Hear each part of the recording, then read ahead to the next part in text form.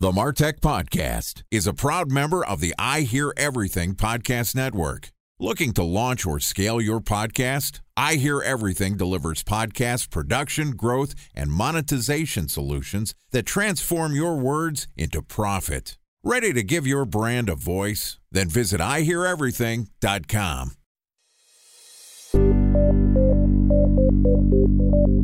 From advertising to software as a service to data. Across all of our programs and clients, we've seen a 55 to 65% open rate. Getting brands authentically integrated into content performs better than TV advertising. Typical lifespan of an article is about 24 to 36 hours. If we're reaching out to the right person with the right message and a clear call to action, then it's just a matter of timing. Welcome to the MarTech Podcast, a Ben J. Schaap LLC production. In this podcast, you'll hear the stories of world-class marketers that use technology to drive business results and achieve career success. We'll unearth the real-world experiences of some of the brightest minds in the marketing and technology space so you can learn the tools, tips, and tricks they've learned along the way. Now here's the host of the MarTech Podcast, Benjamin Shapiro. Welcome back to the MarTech Podcast. Today we're going to continue our discussion about the trend that's taking place where companies are directly paying consumers for their data. Joining us is Neil Sweeney, who's the CEO at Killi, which is a privacy-compliant consumer application built on top of blockchain that allows consumers to take back control of their identity from those who have been using it without their knowledge or consent. Yesterday, Neil and I talked about why companies are paying their consumers for data, and today we're going to talk about some of the best practices for blending multiple sources of data offline and online in an ethical fashion. Okay, here's the rest of my conversation with Neil Sweeney, CEO at Killi. Neil, welcome back to the MarTech Podcast. Thanks for having me. We covered a lot of ground yesterday talking about the interesting changes that are taking place, both in terms of the acquisition of user data and also some of the privacy concerns that are coming out about giving brands your data. My takeaway from the conversation is that you feel like regulation is coming, which is going to force the hand of brands to be more explicit with how they are collecting data, because for the most part, consumers right now understand that there is some sort of value exchange. They're giving data for the use of search engines and social networks and various apps, but they're not necessarily sure the extent that that's happening.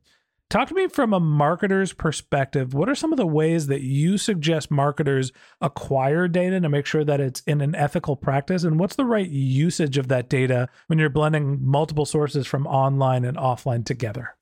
So I think what we're finding with most marketers today is that they're on this search for unique first-party data. And I think if you look back over the last half a dozen years as to some of the most progressive brands that were created in the ecosystem, most of them are direct to consumer. And what those brands are doing is they have a direct line of communication to the consumer. They have a direct line of sight as to what the consumer wants, and they have a data stream as to how they're changing their offering. So whether that's HelloFresh, Glossier, Uber, Airbnb, Lyft, etc., all these direct to consumer brands are really running data businesses in the back end. So I think the takeaway from that is, if you're a brand, you have to have a direct line of communication towards data from the consumer. And if you don't, you're trading at a disadvantage. And I think if you look at the marketing space today, you have traditional CPG brands who are struggling against some of these upstarts. Why? Well, because they don't have the light of sight of the consumer that the direct-to-consumer brand has. So as a consequence of that, you're seeing CPG brands and others buy direct-to-consumer brands or try to incubate direct-to-consumer brands inside of their ecosystems. They're not doing that because they have this desire to create a direct-to-consumer brand. They're doing it as self-preservation. They have to do it because they're getting chipped away on the edges from all these other companies. But ultimately, underneath it is that these are companies that are doing really, really well because they're decisioning on top of high-fidelity first-party data in a direct one-to-one relationship with consumers. So that's what you need to be doing as a brand, regardless of your industry moving forward. That's interesting, because my thought for the reason why the direct-to-consumer brands are happening is they don't have the overhead that some of the non-direct-to-consumers, right? Some of the CPG brands have, right? They don't have to give their products to a warehouse to get delivered, right? They don't have to have any sort of middleman markup. And so the reason why the Casper mattresses of the world are successful is they're more profitable because they don't have that middle layer of infrastructure, and that distribution has become easier, less about their access to data to the customer. And you're saying, brands like the food delivery and Uber and Lyft, all these on-demand brands are essentially data-driven businesses. I'm not sure that I'm following how Uber is a data business. They are a marketplace, essentially, for transportation. How are you calling Uber and Lyft and HelloFresh and these other brands that have risen data businesses? Well, I mean, ultimately, in the case of Uber, without the access to location information in the back of an application, their business doesn't exist, period. Like you're calling a cab. At the core of their application, it is a corralling of technology data inside of a mobile application, which is a super powered location aware device in your pocket. And they're harnessing that and then putting a brand on the front end of it to solve a pre-existing problem. So, I mean, I think simplistically, as it relates to Lyft and Uber, is if they don't have location data, those businesses don't exist. As it relates to some of the food delivery businesses, it's kind of the same idea.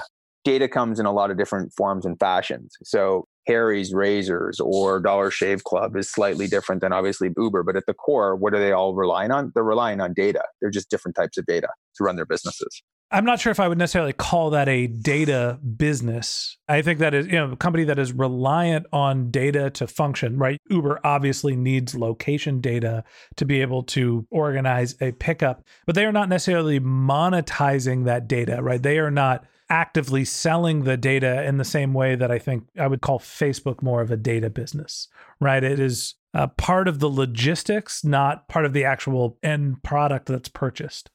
I mean, semantics. I would argue that they are selling the data. They're just selling it to you as a consumer. You're paying for that data for the convenience of being picked up at your house and being delivered to 28th and Broadway at 20% less than you can get in a New York cab. I think that's the value exchange. So there's a transaction for data somewhere in all of those individual businesses. But you're right, the businesses are different. So you have your stereotypical business, which is I'm Facebook. I'm amalgamating data in the same way that other companies like AOL and Yahoo in a much lesser fashion did before that.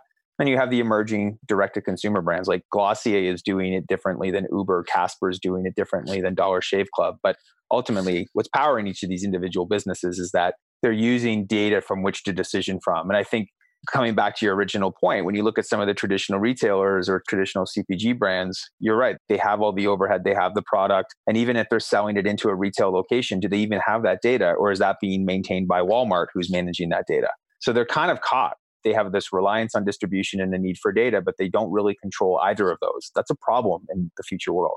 I hear you. Everybody is fundamentally a data business in the internet age. Correct. You need to have access to data to be able to manage your logistics, create your products. Right? I'm not going to say that data is not important. I was more differentiating between what I would call a data business being like I am selling data as opposed to I need it to be able to sell a product and or service. Semantics aside, let's talk about how you can acquire data in an ethical fashion, because I think that's really the biggest concern. I think that's where people that are listening to this podcast are going to get the most value.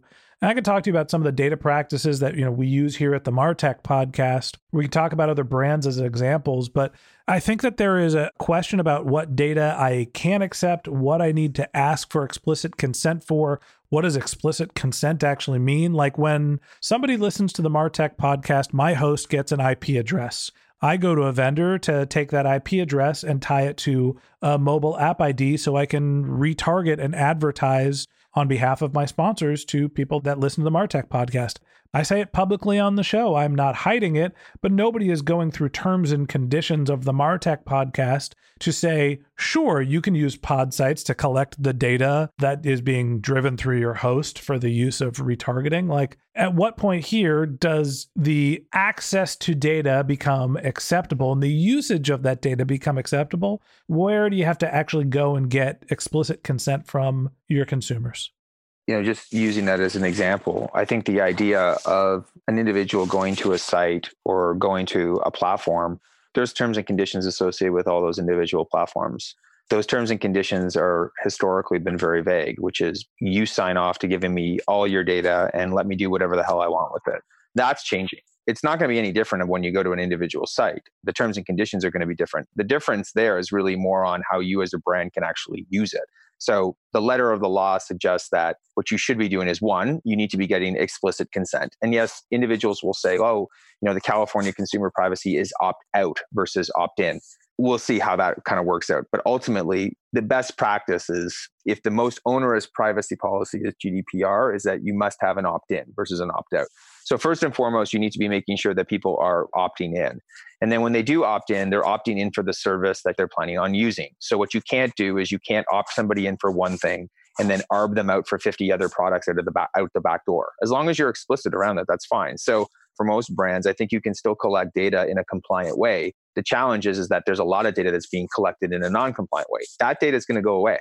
So the data that is being collected in a compliant way is going to become more valuable, more expensive, and that's going to have an issue. That's going to have an impact on various different marketing budgets. But I would say from a brand perspective is that if you're a brand or you're a platform, it's sort of your responsibility first and foremost to make sure that you're actually getting that consent and that you're actually getting that individual data. There are companies in the market, we're obviously one of them, where, hey, if you want to buy a deterministic persona of an individual that contains, as you mentioned before, an IP address, a mobile ID, an email, validated age and gender, you can buy that in a compliant way. You can buy that from us, from a Killi perspective. The difference there is that the consumer has full knowledge that it's being bought by Procter & Gamble. They're being compensated for it. And you can use that data in the same way that you would any other data. So I think that the combination of the accumulation of data from the brands and making sure they're getting consent, and then I do feel that there's going to be increasingly more companies that will focus on acquiring data in a compliant way. But a lot of the legacy companies, in my opinion, are going to go away just because a lot of that data is going to go away.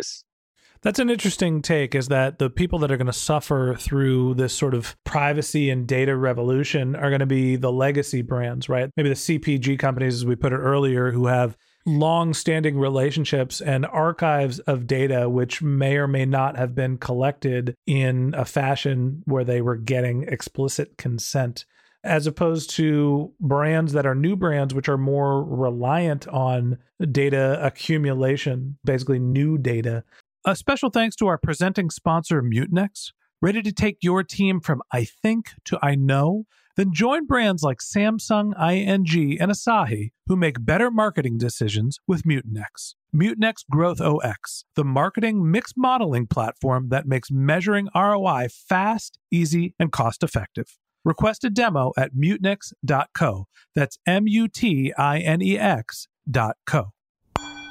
Time for a 1-minute break to hear from our presenting sponsor, Mutinex. In 1919, John Wanamaker said, "Half the money I spend on advertising is wasted. I just don't know which half." Well, the advertising landscape has changed since then, and instead of reaching your audience on 2 channels, you're probably reaching them on 20. Turns out John didn't know how easy he had it.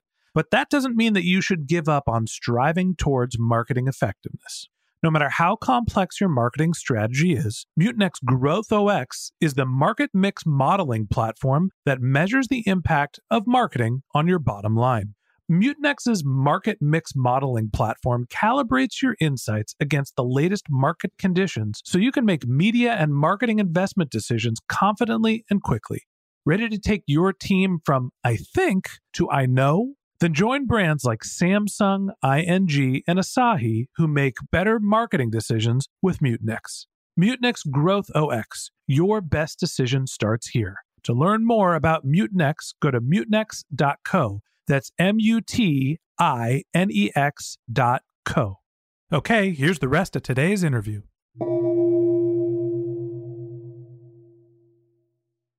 Why do you think that the older brands are going to be the ones that struggle, not the companies that have been gobbling up as much data as they can, but are relatively new companies? Yeah, I just don't think that the legacy brands have a direct communication. So if you're Campbell's Soup, how are you getting data from me? Because you're not getting it from Walmart. You're not getting it from Kroger. And I'm not buying Campbell's Soup directly from your website. So what is your way to actually create a one-to-one relationship with me where you actually have data specifically on that individual? I think that's really challenging. Because again, as we talked about before, they don't have a direct one-to-one relationship with the consumer and they don't own the distribution. So if you own the distribution, you can get the purchase-based data on behalf of Campbell's Soup and some of these other guys. If you own the direct line of communication, you obviously have that data stream. If you don't own either, you've got a really big problem going forward. And I think some of the CPG brands are probably in the worst spot But you could argue that retailers have a tough time too. Increasingly, sales are moving online. But as they move online, what are they getting? They're getting increasingly more data from which to decision from. Now, they've got all the overhead of the offline stores. So they've got to transition away from offline to online. Are they going to be able to make that? I don't know. But at least they actually have that communication with the consumer, and at least they actually have that data. There's tons of brands and tons of categories that have neither. Yeah, it's interesting. The first thing that you said, talking about how Campbell's, and I'm paraphrasing here, is essentially screwed because they don't have the distribution channel, right? They don't have the relationship directly with the consumer. So how are you going to buy soup? And my first thought is, they're going to sell more on Amazon. They're going to take the soup away from the grocery stores or wherever it's going to be, and they're going to put it on a platform where they can go direct to consumer, or maybe they launch their own direct to consumer soup brand. That's exactly what they're going to do. They're going to do a direct-to-consumer brand so that they can own the communication with the consumer and they can own the data stream. And you're right, they can actually work with Amazon, but Amazon's not going to give them the data. And then in addition to that, what Amazon's going to do is going to analyze the data probably way better than Campbell's can. And then ultimately, they're going to make their own soup. They're going to make their own soup, and then they're going to cut them out. So if your future as a retailer is depending upon Amazon to sell your product, good luck with that. You're going to get eaten if that's the case. Like you have to try to do it on your own. Otherwise, you're delaying the inevitable, but it's going to happen. The fact that you just said that Campbell's soup is potentially at risk to get eaten makes me feel like we found a new marketing joke here. Yeah, for sure. For sure. But there's a long list of those individual companies that are struggling because they need the distribution of someone like Amazon, but they know they're wading into some dangerous territory by going there. So the Hershey's people are going to get gobbled up too. Yeah, there you go. It's the same cliche over and over. I can keep going. There you go. You know, the original topic for this podcast was about appropriately merging your offline and your online data. And I think that the thought there is the brands that you feel are going to be the most successful, the people with access to the first party data. And a lot of that is going to be collected through digital marketing practices. What about some of the offline channels where data is being collected? And what are some of the ways where you collect sort of these appropriately correct and use these historically useful sources of data? I think that there's a whole industry of offline data. There's tons of companies, ranging from Nielsen Catalina to Ibotta to loyalty cards to Cardlytics to IRI. I mean, these are all companies that have specialized in the accumulation of that offline data. Most of it's purchase-based data. They usually have some sort of supplier that's providing them with that data, whether it's a banking company, a retailer. It's all point of sale information. So I think that information is great. And I think what you're finding is that what a lot of marketers will do is they'll take the point of sale information that they're getting from X provider, they'll bring it into their ecosystem, and then they'll start to marry it with the online data to build a more robust graph or a more robust persona of an individual. So I think you'll have that online data that you're collecting and putting in your CRM and then combining it with the offline data to create a better matching table. So those are typically what we've been seeing over the last number of years, is that most of the brands are kind of doing some of that already. And either they're doing it themselves or they're actually getting help with it from companies that will sit in the middle and help them actually analyze and put those various different data sets together. As we're talking about data sources and the appropriate way to be able to collect them, there's the offline data, all the point of sale data. There's your direct to consumer data. I've interviewed a host of location-based data analytics firms. I'm sure that there are other places where data is being collected, aggregated, and sold. What are some of the other data sources that you can think of, and which one of them are at risk as the privacy regulations potentially change? Well, all of them are at risk.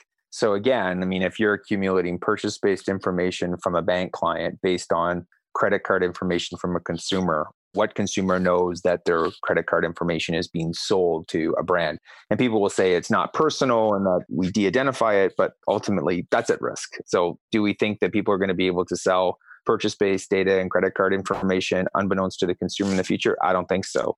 I think location is a big one, clearly. Obviously, there's tons of focus on that, specifically around how location is collected. I'm less worried about that, to be honest, because I actually think that that's kind of solving itself. And the reason I say that is that you're finding the operating systems are actually changing that. So iOS 13 prevents you from basically tracking persistent location in the background. So whereas in the past, you used to be able to track location always on, now you actually have to go into the settings and actually turn it on. You'll never be prompted with the always allow location tracking.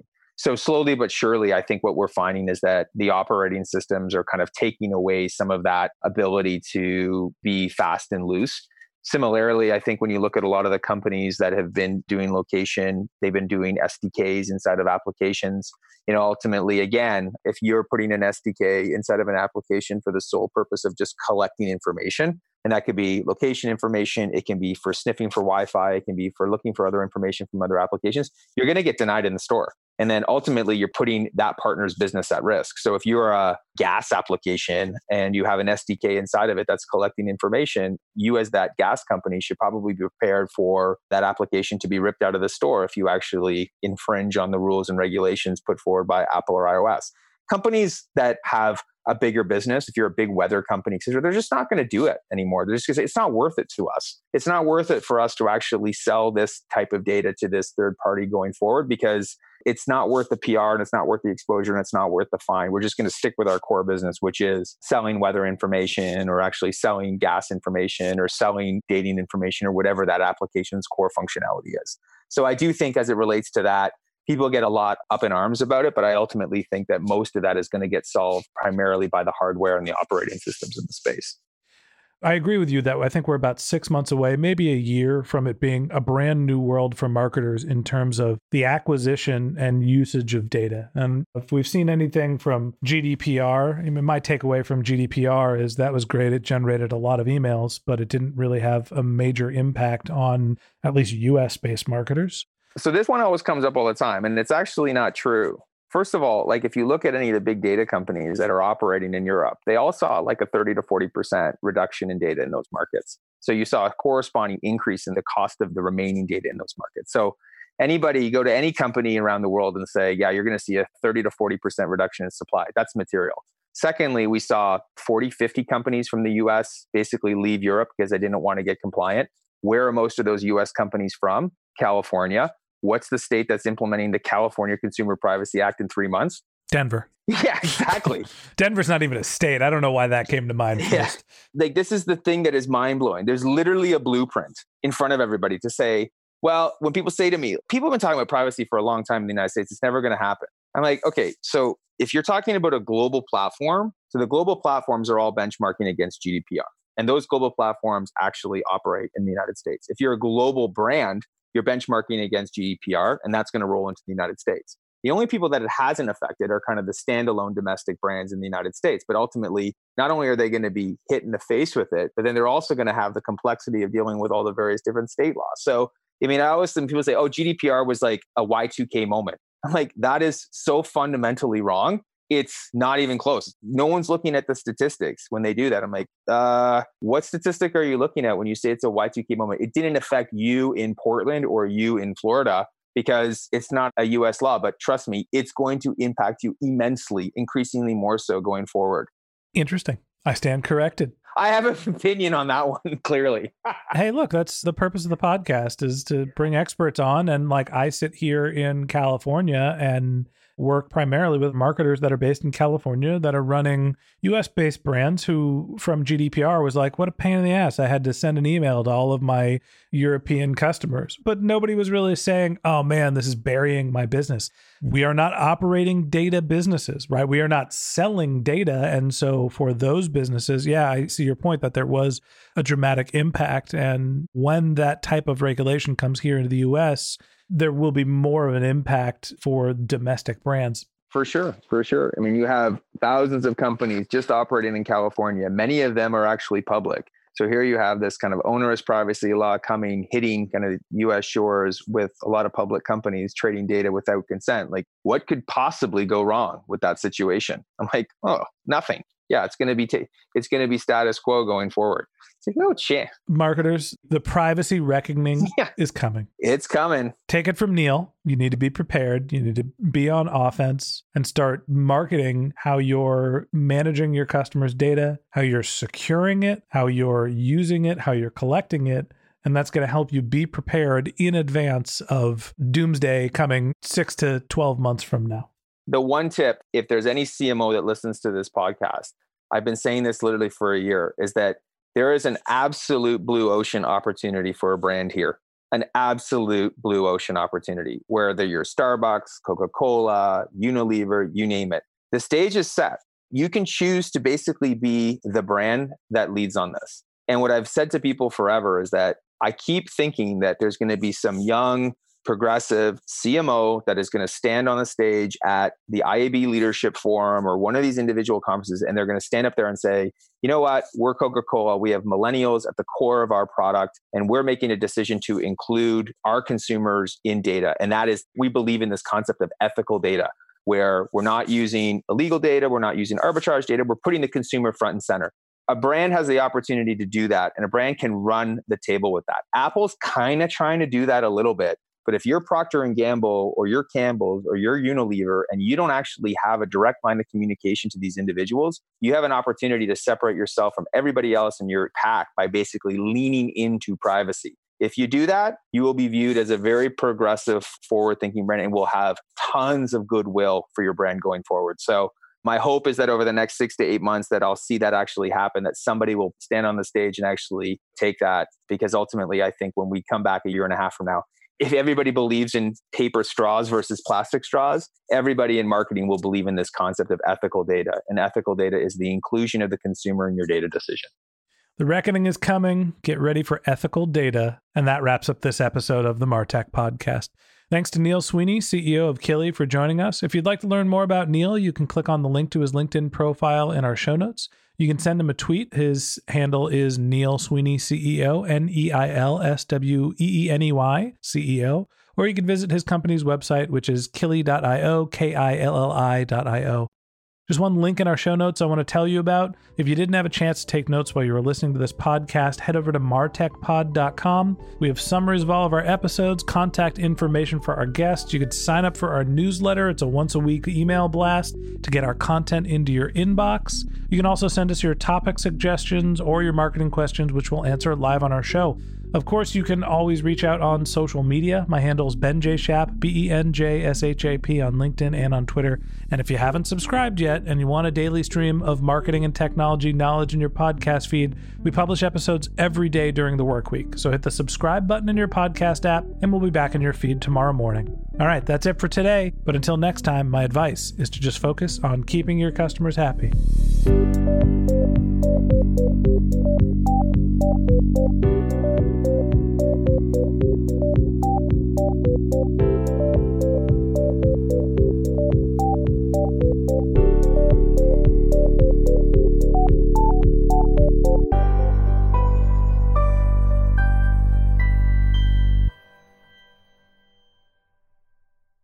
Thanks for listening to the MarTech Podcast, and I Hear Everything production. Looking to launch or scale a podcast like this one for your brand? Then visit iheareverything.com.